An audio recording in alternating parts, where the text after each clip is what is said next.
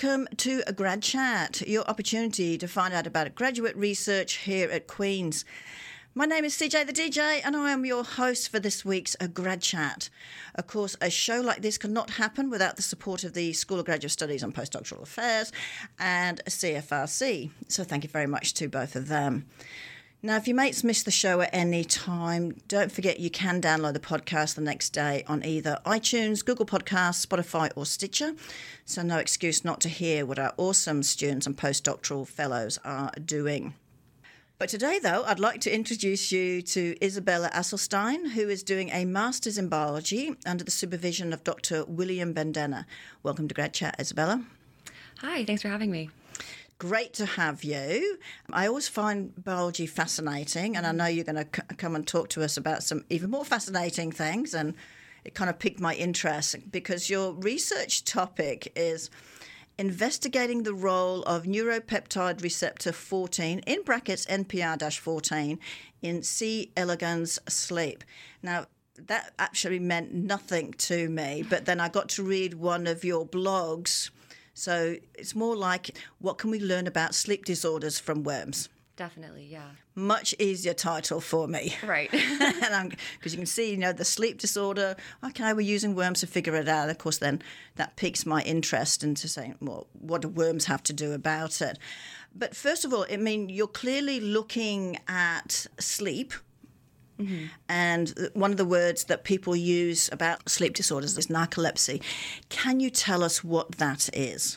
Yeah, absolutely. So narcolepsy is one of the most prevalent sleep disorders. Approximately 1 in 2,000 people in the U.S. and Europe are expected, to suffer. Actually, that's probably an underestimate. Right. Right. But yeah, it's quite prevalent. And typically what it is there's a variety of symptoms, but essentially sufferers will be experiencing excessive sleepiness during the day and can suffer from attacks of cataplexy, which is sudden sleep attacks. Oh, as in just dropping asleep? It typically happens when people are doing more sedentary activities, like sitting down or driving. But yeah, it's quite common to just doze off. Oh, yeah. Bit dangerous. A little bit, yeah. As you can imagine, it's quite disruptive to people's lives. So definitely knowing the cause of that is of interest to a lot of people. Well, yes, I could imagine, yeah. If anyone's got a friend who's got narcolepsy, don't let them drive, I reckon. Yeah, definitely. That kind of thing. But biology, of all the things that you could look for in biology, why did you choose this area of biology? Because you could have done anything. And right. A lot of times people think biology is more about the animals or the plants and the fish and what's going on in the water. So why this part? Because clearly this is in relation to humans. Right, yeah. So my research focus is more like the molecular biology, genetics side. And that was kind of what I had my interest in all throughout undergrad. It was the classes I found most interesting and what I was more drawn towards. So in my 4th year at Queen's, I wanted to start an undergraduate thesis. And I applied to the Chinseng lab, which was doing C. elegans research, more about the insulin pathway. And then for my master's, I went to the other C. elegans lab, which was Dr. Bendena's lab. And for this project in particular, it actually wasn't chosen by me per se. I think I'm the 4th grad student to work on it. Right. It's been an ongoing effort for a number of years in my lab. Yeah, so when I applied for the lab, Dr. B was like, hey, this is a project we have ongoing, and it piqued my interest. It's quite a fascinating topic to me, so I was like, yeah, I'd love to give it a shot and see what I can do in terms of this. And so just to let everyone know, the C. elegans, that's the name of a worm. Yeah, it's a soil-dwelling nematode worm. They're super tiny, just 1 millimeter in length. Oh, they are tiny. That sounds a bit creepy, actually. Yeah. But it's so funny. When I talk to my friends who aren't in bio and I say, the worms, I think your mind automatically goes to, earthworms. Yes. And I have to clarify, no, I'm not dealing with earthworms all day. These are very small, almost you can see them a little bit in certain lights, but pretty much you can't see them unless you look under a microscope, and they live on little petri dishes. So a lot more simplified, not as gross as you would imagine big earthworms I don't know. I think the little ones are grosser because you don't know they're there. Yeah. I find them kind of cute, I'm not going to lie. I think it's fascinating that, before we get into your research, of course, is that you got this interest from your 4th year in undergrad, which is a great time. In undergrad, you had these options in 4th year to do a research project, but you also have an option to do a fast track to do a couple of grad courses at the same time. Yeah. No, I didn't do that. There were 2 people in my lab who did do the accelerated accelerated master's program. Right. For the fourth year thesis bleeding into a master's. But for me, no. I had 2 separate projects, one in my fourth year and now my master's project. Right. And I think more people need to do that, don't they? To give you an idea of what research is like, particularly in your sort of area where a lot of it's lab work or field research. And so from what you're saying is, do you think you would have been interested in going on if you hadn't have had that opportunity? I don't think so, no. I think it was, kind of as you were saying, you learn a lot of like theoretical concepts behind biology throughout your undergrad in terms of like lectures and the classes you take, but really you don't get to apply them unless you take kind of a lab-based course, or in my instance, like the fourth year project is the perfect opportunity to put what you've learned into play. So yeah, I think it really did play a big part in having me want to keep pursuing academia at the master's level. That's good. Because you find out, you don't really know if you like something until you've tried it. So no. Yeah. So okay, let's go on to your work then. So you're doing work on the end result is looking at how to figure out how we can control this. Is it a condition, a disease? I don't know what they call it, of narcolepsy in humans. Right. Yeah. It's a condition. Is that what it's called? Or I would say like a sleep disorder. A sleep disorder. Yeah. Okay. So that's your ultimate goal, is to try and figure that out. But you're using this worm, the C. elegans worm, to do that. Can you, first of all, before we go and talk more about the worms, give us a bit more of an overview of what your research project is? Because you're only in your master's, it's not a long time, but as you said, this is a continuing one, so clearly your predecessors have done a certain amount of work on this, which means you can tick those off. You don't have to go through those again. Right, you can try something new. So can you give us a bit of an overview on that? Right. So yeah, the general broad topic is to learn more about narcolepsy. However, that's not really what I'm going to be doing in my project. This is more kind of starting from ground zero, learning more about my receptor, which is neuropeptide receptor 14, NPR14. And the reason we're so interested in studying this receptor is that it's thought to be the C. elegans equivalent to a receptor found in humans called orexin 2. Okay, okay. And what's interesting is that in humans, the orexin signaling pathway is a pathway that promotes wakefulness. And we found in humans and other mammal models that when orexin signaling is disrupted in some way, this causes narcolepsy. Okay. Yeah. And then the interesting thing is we see also in the worms that when NPR14, which is an orexin receptor equivalent, when NPR14 is non-functional, we have narcoleptic type worms. So essentially they are able to exhibit like normal movement, and then they'll go through bouts of sporadic sleep, kind of similar to what you'd expect. Yeah. It's pretty funny when I first explain it to people. Yeah, but it's a nice explanation. And so listening to other students talk about different things, so something's disrupting this sequence to allow people to continue to stay awake. And so you've got to find out where it's getting disrupted. Right, okay. So that's really, really important. So you kind of answered the question, do these worms sleep? So, well, clearly they do, but do worms sleep normally? Or is it just because of this little thingy that got in there? Yeah, they do sleep normally. Actually, they have 2 kind of distinct sleep mechanisms. One is called the developmentally timed sleep, and that is basically as the worms are developing, they undergo 4 larval stages. And between each of these larval stages, they have like a 2 to 3 hour sleep period that precedes their molt, and then they enter the next larval stage. Right. And this has kind of been likened to our like circadian sleep in humans because it's cyclical. Right. But then in addition to that, they also have what's called the stress-induced sleep pathway, which is essentially when you expose the worms to some kind of stressor, be it UV stress or heat or cellular injury, they will sleep after. And so it's kind of like they're shutting themselves down to protect themselves? It's, I think it's been likened to like when we sleep more and we're sick, it's more like restorative in nature. Right. Because it's been shown that when the components of stress-induced sleep are blocked and the worms are not able to enter it, they are basically less fit afterwards. Like they kind of maintain this damage instead of being restored and repaired. So it has some kind of like restorative aspect to it for sure. Who'd have thought? Right. With the worms, right? It's fascinating for sure. But I'm still fascinated how we could have found that a worm has similarities to the humans. I mean, we often think, when we're sort of testing different things, that apes and monkeys and things like that, but a worm. Right. Who found out that a worm could have these similarities? Well, actually, the scientist who kind of spearheaded C. elegans as a model organism was Sidney Brenner back in like the 60s and 70s. He identified them as like a useful model. And the fascinating thing with biology is, yes, as you said, like you would expect apes and more closely related animals to have a high degree of genetic conservation between us and them, which is the case. But also, you'll see even very simple animals such as C. elegans have a high degree of conservation, and this is mainly in genes that are essential for survival, like very basic genes that would be useful throughout all organisms and species types. Like these are the ones that you'll see be more highly conserved. So although we don't have a lot in common with a worm, there are quite a high number of genes that are conserved. I think it's like 60 to 80% of C. elegans genes have human equivalents. Is that right? Yeah, it's crazy. They're very widely used in genetics for this reason. Yeah.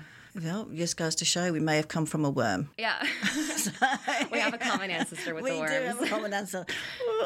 Okay, there are some squirmy people around, so, yes. So maybe they've got a stronger. Now. It is all making sense. I love it. So how do your experiments help you deduce then where is that actual NPR14, where it's actually acting with the worm in its sleep pathway? Because, I mean, the hardest thing is we know it's there, but at what stage does it get activated, and where, I'm going to be very general, along the line does it hit? Yeah, no, that's a great question. And it's not as easy to deduce as you would think, but there are components of sleep that we know of already, like components of the stress-induced sleep pathway that we know are activated when the worms are sleepy or when the worms are stressed. So essentially what I'm going to do is, or what I've done, is have a variety of different mutations in the worms, one of which is like NPR14 will be mutated. Right. So I'll see kind of how the worm's sleep behavior is affected when NPR14 is mutated.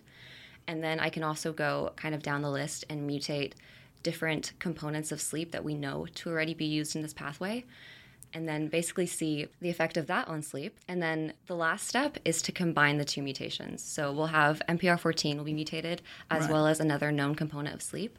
And then we'll see, okay, in these worms with the double mutation, how is their sleep affected by having both of these? Right. And basically, depending on how their sleep behavior is affected by whatever mutation they have, we can kind of deduce where in the pathway NPR14 may be acting. Although it's really not that straightforward. Well, no, because there's probably a lot of other variables going on that you can't control. Absolutely. I think the best case scenario would be like you have one neuropeptide and one receptor, and they only act on each other, and it's all linear. But that's very much not the case with a lot of signaling. Right. So really, my research is kind of giving us a hint to where it could be acting, kind of where to look. But I would be hard-pressed to say that by the end of my master's we would know for sure NPR14 is here. So your predecessors, as you said, this has been going on for a long time. Right. Have they done similar experiments to knock off certain things that you can say, I don't, off the checklist, no, we know that's not going to happen, or this has happened, and okay, remember that, but don't remember, we can forget about that part. So before you started your particular experiments, did you go back and see what they had done to take those out of the equation? I did, yeah. So I'm dealing with my own, not novel to the lab, I guess, neuropeptides that haven't been dealt with before in previous times. But I'm also redoing a number of experiments that had been done by previous master's students. That's good. Just to kind of confirm results and stuff like that, because we have new technology and new protocols now, so. Well, actually, you bring up a good point there, because as we're going through, as you know, with new technologies and things, how much further do we have to go back and sort of redo what has been done in the past? Because like you said, that may not have been picked up in theirs because they didn't have the right technology, but now you do.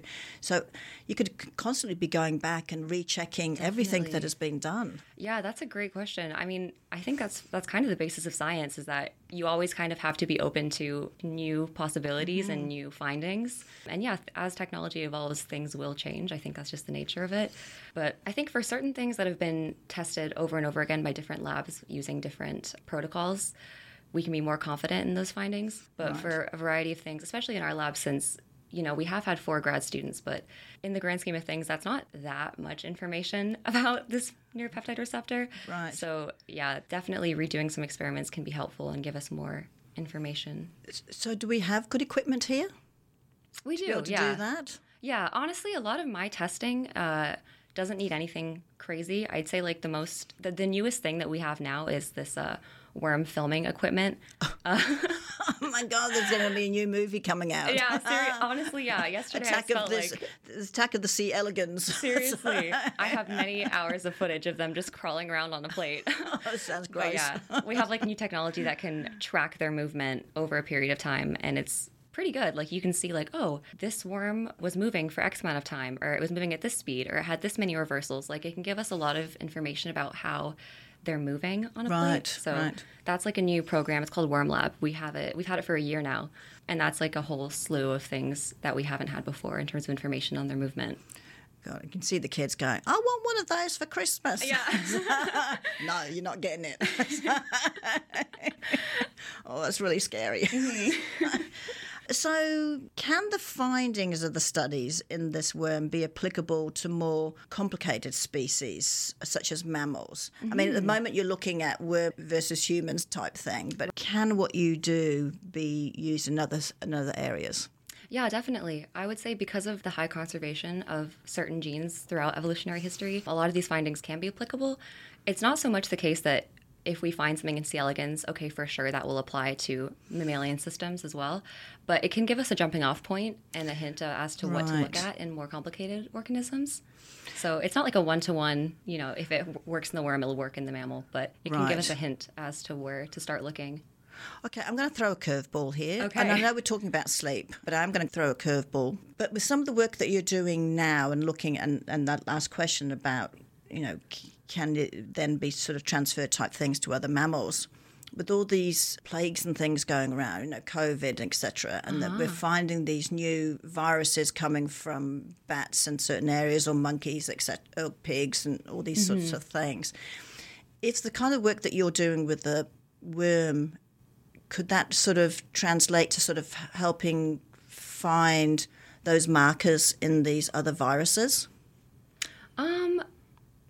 It doesn't really, I guess, I don't know a lot about C. elegans and viruses in terms of what that would work. I could imagine if there's an equivalent system, it could be helpful in some way. But in all honesty, I really don't know like what the C. elegans viral response looks like, or if they're even susceptible to the same viruses as we are. Right. Yeah. Right.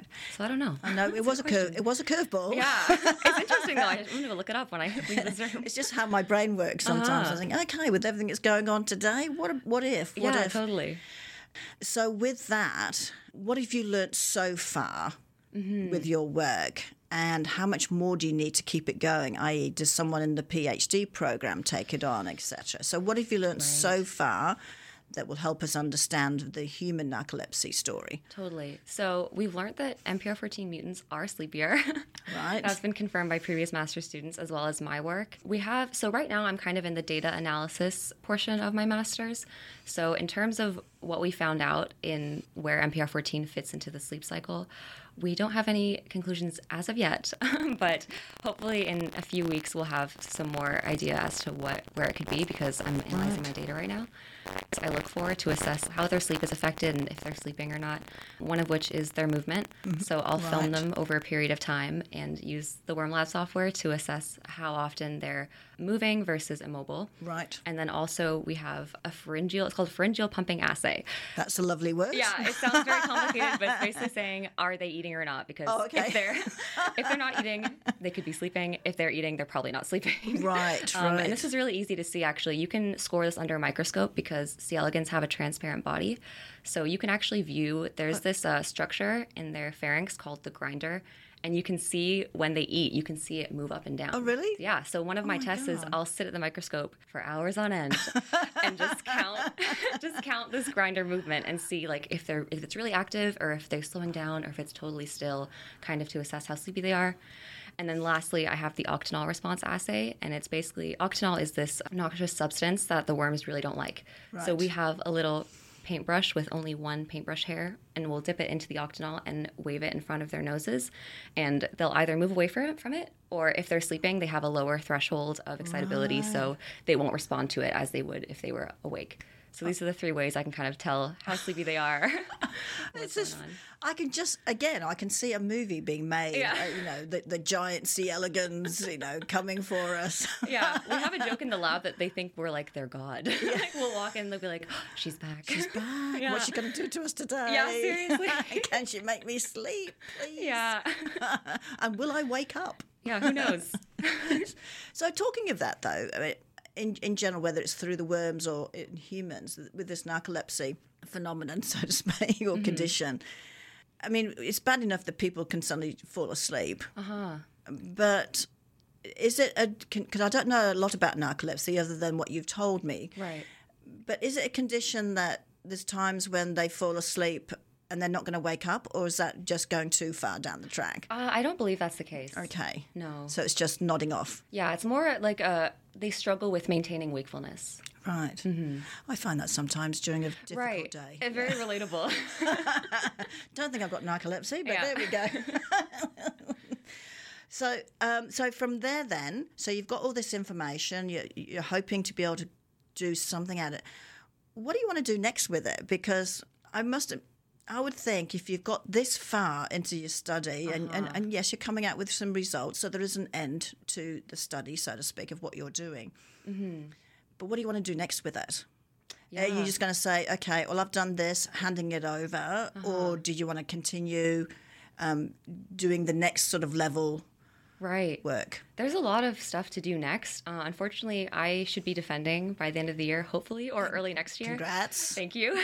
So kind of my chapter of this narcolepsy journey is coming to a close, but we do have an undergraduate thesis student, Taha, in our lab, who's already starting to continue the research. Oh, fantastic. With some other neuropeptides that haven't been looked at yet. Right. So yeah, there's a variety of things to do. I feel like my supervisor, Dr. B, would love to get this wrapped up, but in truth, I think there's a lot of things we can explore.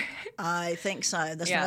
As you said before, when it comes to science, there's constantly new things that we can be testing and checking. Absolutely. And honestly, like the thing is with lab work is that things never go as planned. So there's a lot of, you can imagine, like, I'll get this done in 2 years, but there's going to be setbacks you don't foresee, and things are going to change, and there's going to be difficulties. So that also prolongs a project. I bet. Yeah. Not nice. No. But someone's got to do it, as we say. Someone has to do it. So that's great. Well, that's been. I'm going to look forward to seeing the day or hearing the day when narcolepsy has been sorted, and so people aren't falling asleep at the drop of a hat. So if this little worm can help do that, I think that's good for us all. Definitely. Actually, I guess I do have one more question. Sure. You said that you talked in the beginning about the prevalence of narcolepsy. Is that prevalence in certain cultural backgrounds or anything? Because I think your numbers were from North America, is that correct? Yeah, US and Europe. Yeah. But what about some other countries? Asia, Africa, is it higher than that? I mean, because sometimes I always wonder whether some of these things are to do with the environment that's around. Right. Or genetics, and the other one, of course, is genetics and things. But environment itself, living conditions, etc., has that made a difference? Right. I don't know off the top of my head if it's different between, I guess, different groups of people. I would imagine there is some sort of genetic component.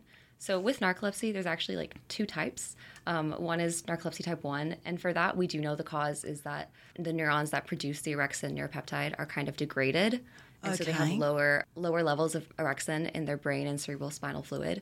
So I would imagine that has some kind of genetic component to it. But for type 2 narcolepsy, most patients show normal levels of orexin, so the cause is still very much unknown. Right. But I think whatever that is, when it's figured out, I wouldn't be surprised if there was some genetic component to it. So that would make sense if certain groups had it more prevalent. Have they found that if someone in the family has it, there's been other people in the family? Because, that would really point to genetics, right? The heritability, yeah. I'm actually not sure about that. I'm not gonna I'm lie. always intrigued about those things. Yeah, I know. Sometimes you probably don't want to know.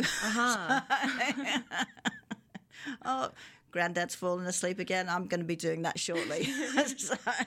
Seriously. Well, thank you about all of that. So before we finish, though, I want to ask you a couple of things about other things that you do. Right. I am always fascinated how much our students can fit in doing their own research, but at the same time, actually go out and do some other fun thing. Right. Well, I'm sure this is fun for you too. But you are an executive member of the Queen's Outdoor Field Experience Initiative. Oh, so yes. is that the outdoor club or another part? No. It's kind of an offshoot of the biology EDI committee. It started about 2 years ago. But essentially, our main focus is kind of making the outdoors more accessible. The thing we're most known for, and the thing we've put most of our hours towards in the past 2 years, has been our gear lending library. So we have a slew of outdoor equipment and apparel that people can rent out, kind of in an effort to make the outdoors more accessible, because the cost of gear and apparel is just crazy. So it is crazy. You can rent from coffee if you need a tent or a sleeping bag or hiking boots. That's great. And with winter coming up, is there skis and things like that too? No. Not yet? No, it's mostly geared towards like field season stuff. Oh, I see. Right. Yeah. To actually go and do the research by making sure you've got some of the equipment. Right, yeah. Right, so we do have some stuff that can be used for recreation, but our main goal going into it was how do we make like outdoor field courses more accessible. So it's more the basic like camping, hiking, that kind of stuff. And I guess here in Canada, you need to make sure you've got good equipment. Right, depending on where you because I know some of you biologists go up north to the Arctic area, which is a tad cold. Yeah, having good equipment can really make or break your experience, so it's super important to have that. Yeah, you have this vision of anyone who's doing biology or environmental studies and things. They're the big outdoors people. Right. Get me into the rough and ready. And that's definitely prevalent. I'm not going to lie, but not for me. But not for you. Oh, I love it. That's awesome. And then some of the other things that you do is, you said you're a novice runner. Yes. Yes? I mean, I would love to be able to run, but I think I'm getting a bit too... The joints don't sort of hold me up as well as they used to. So what made you get into running? Honestly, it was COVID. Oh, that's a good reason. Yeah, there was nothing to do in terms of physical activity, and I was like, hey, running is easy, running is free, and I just fell in love with it. Oh. Yeah.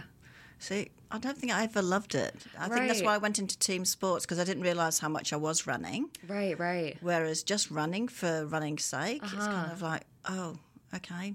It's like doing laps of the swimming pool. It's like, I find it, for sports, I find it too stressful. I'm like, are we winning? Right. Am I doing okay? Is my team disappointed in me? Whereas for running, I find it meditative. And once you get to like a certain level of the fitness levels. Once it doesn't feel super hard and it's easy, it's just very like I'll listen to my favorite music and I'll just go on a run, and it's very like therapeutic, I find. Well, that kind of makes sense actually. And that's probably why you like yoga. But that's nice too, because that's a relaxing thing. Yeah, right? yeah. So I can see how you can get into that sort of meditative state of you don't realise your body's moving, I guess, but because you're relaxing your mind instead. Yeah, definitely. Oh God, I'm a bit jealous, actually. I wish I could do that. Right, and it's a good way to explore like the neighborhood as well. That's true. Mm-hmm. Although I'd always be worried if I had headsets on that I'm not hearing cars and things coming around. Right. I tend to stay off the busy roads. That's a good idea. Right. Because sometimes you see people running straight across and think, you didn't even look. Oh, there's a God. car coming. Yeah, it's very frustrating. Death wish from some people. Seriously.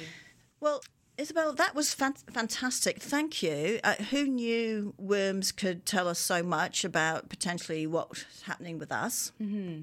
And I think that's always extraordinary, but it's great to see that is happening. So I appreciate you coming on and telling us all about that. And best of luck with writing up your results. Thank you. I know it would be nice to know that, I've done what I can in this particular chapter of this experiment, and then pass the baton. Right, exactly. Onto the next undergrad coming through. Yeah. Precisely. Yes. So thank you very much for coming on the show. Great. Thank you for having me. This is really fun. That's good. So that's it, everyone. Another week of Grad Chat sadly comes to an end. Don't forget you can download the show tomorrow from either iTunes, Google Podcasts, Spotify or Stitcher. Just type in Grad Chat. Until next week, this is CJ the DJ signing off with a big hooray.